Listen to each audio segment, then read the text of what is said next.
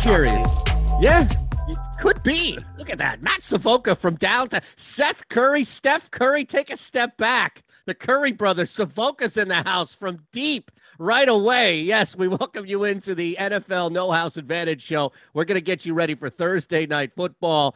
Matt is in the house. Good to see you as always, my friend. So happy to be here talking some NHA. This Thursday night matchup is really, really good, so that certainly helps. Happy to be here, man.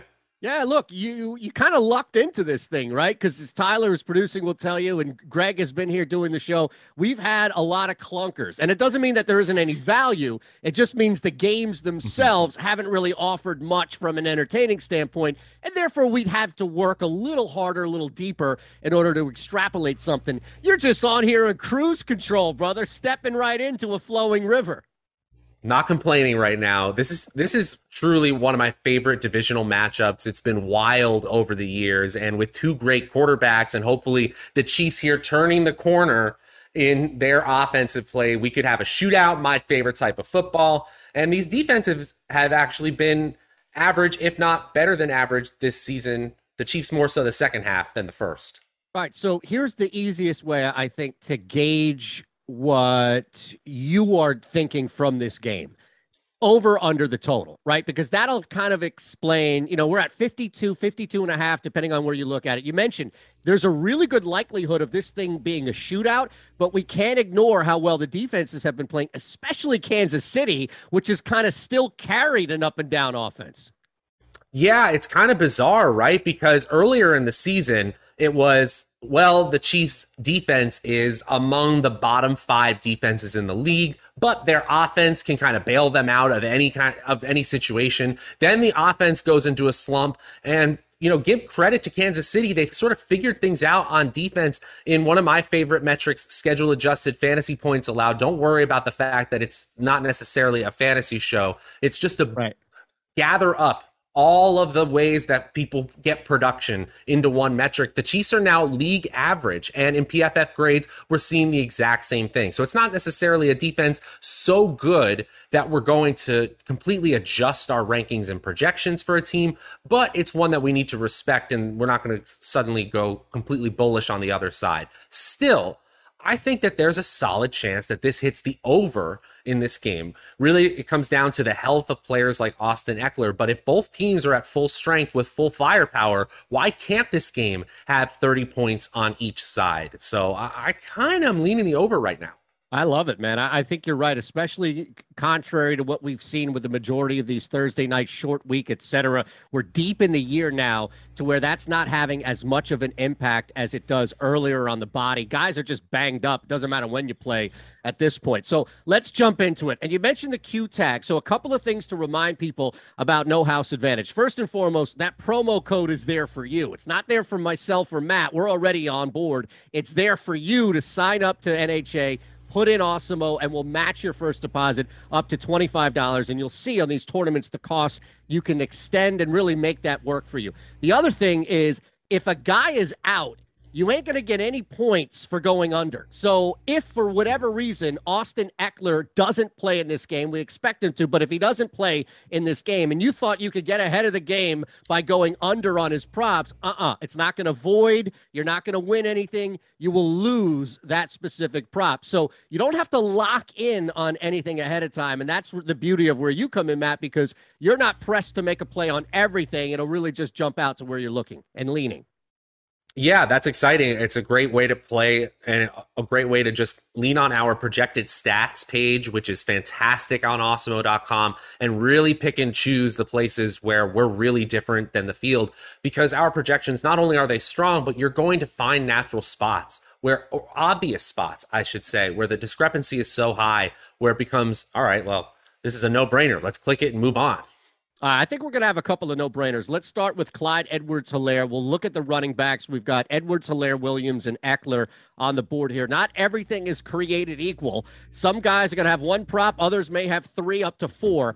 Edwards-Helaire just 1 with the Q tag, 60.5 rushing yards, Matt. Any interest here? Yeah, it's not my favorite. I'll say that, but I would lean the under here. I don't think it's the worst play.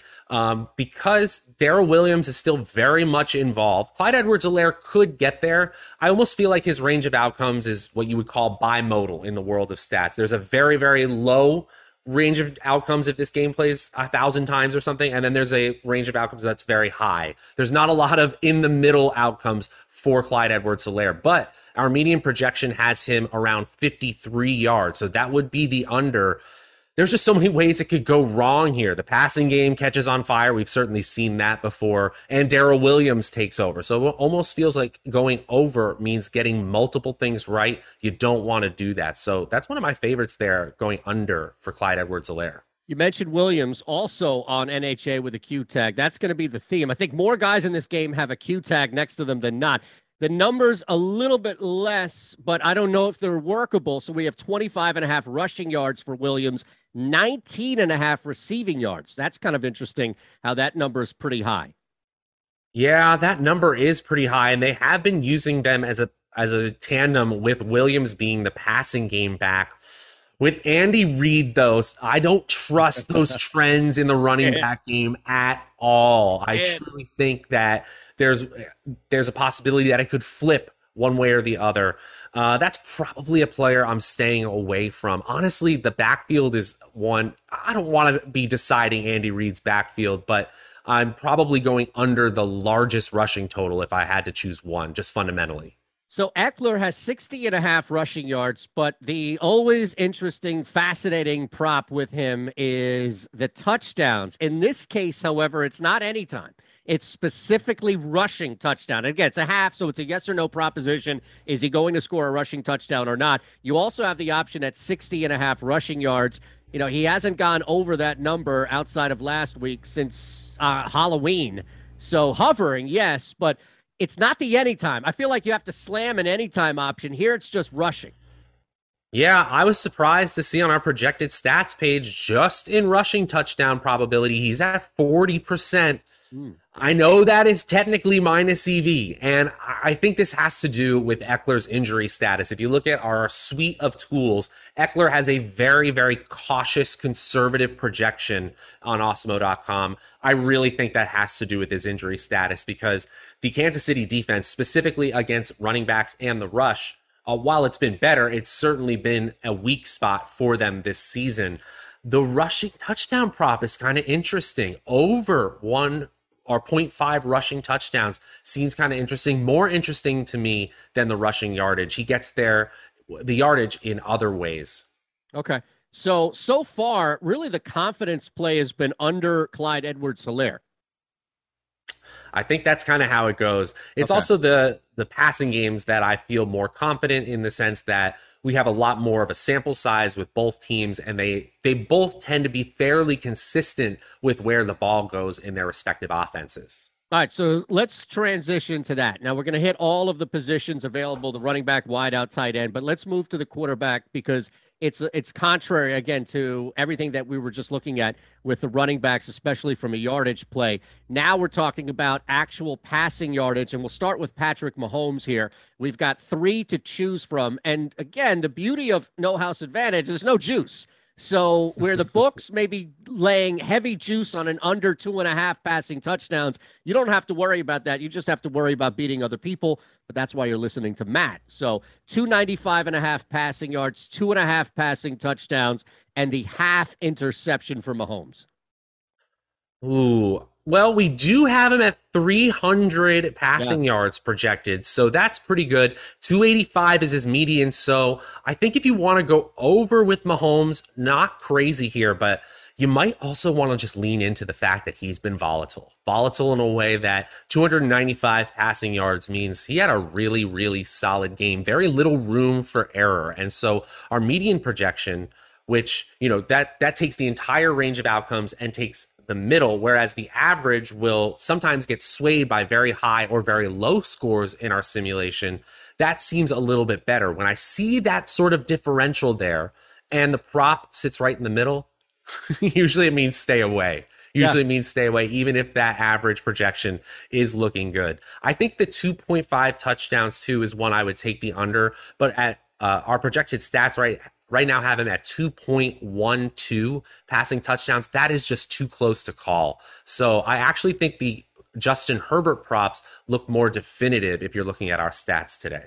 All right, so let's switch over there because I think you're right, especially based off of our own projections. And again, Odd Shopper is a free tool, so you can look at where we have specific plays and also built in Alex and Osimo's projections. So you get both when you're making a decision. Then you take that back to No House Advantage. Everything works hand in hand here. 300, pardon me, and a half passing yards for Herbert. We're back to that 2.5 passing touchdowns and interceptions respectively. I will say he had a nice little, 4-game streak before going up against the brutal Giants defense of throwing at least one interception. So maybe there is something there, Matt.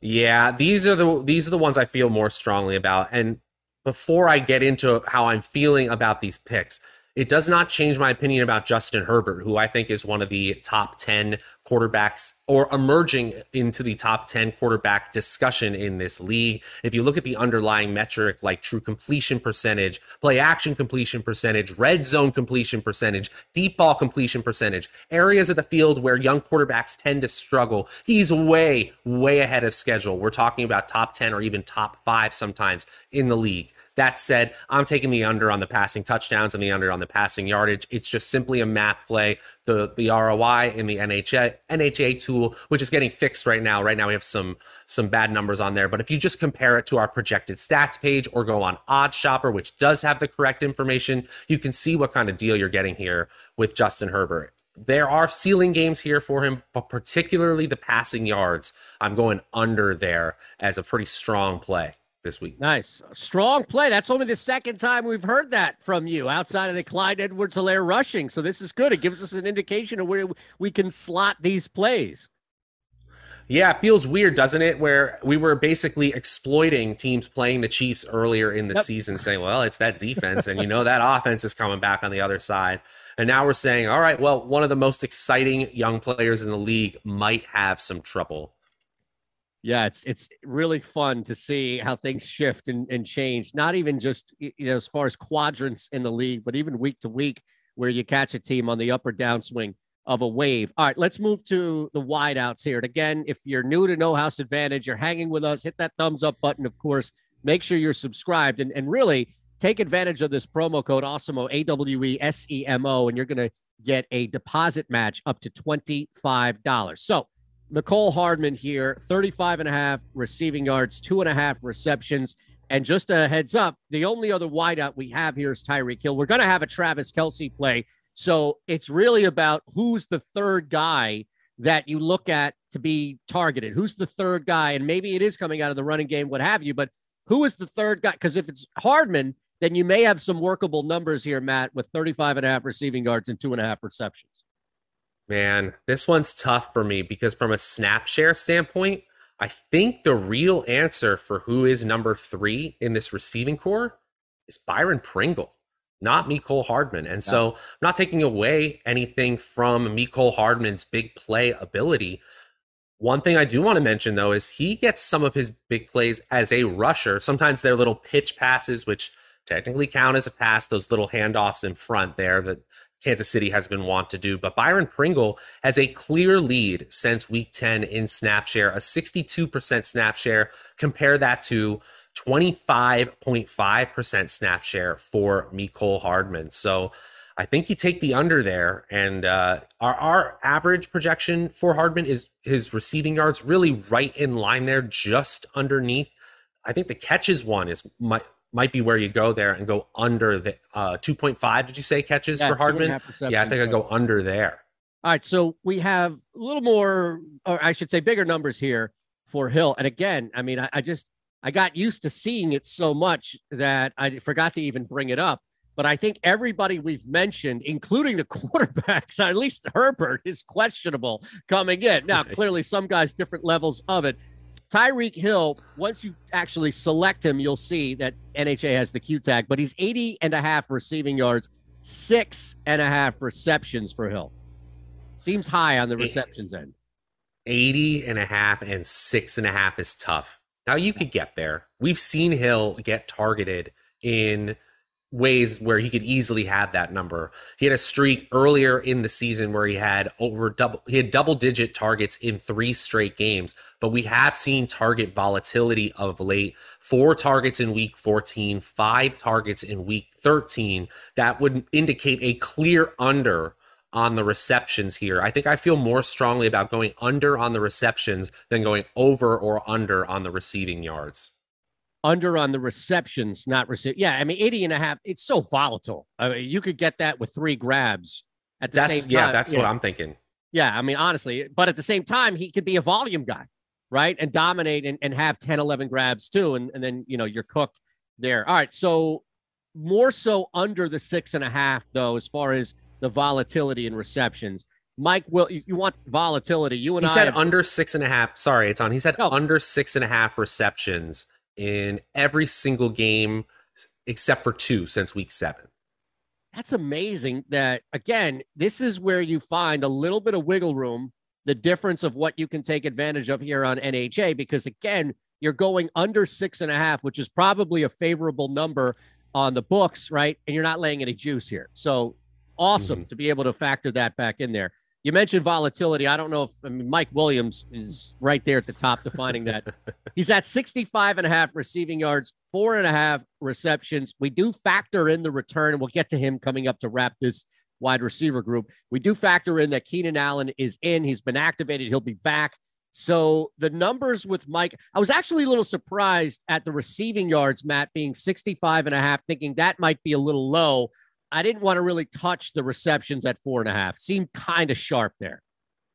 What's interesting is we kind of like Williams on the over for these receptions here. I know that there is some volatility. You said it right off the bat. Earlier in the season, if you looked at his usage, Mike Williams was one of the top 10 wide receivers in overall opportunity, that's targets and air yards in the league.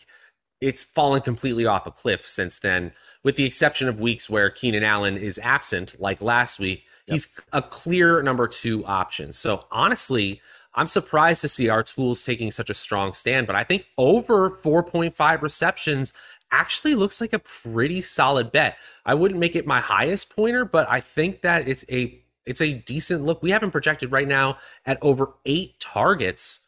Yeah. His average is at 4.58. It's right there, but I think I'm leaning closer to the over.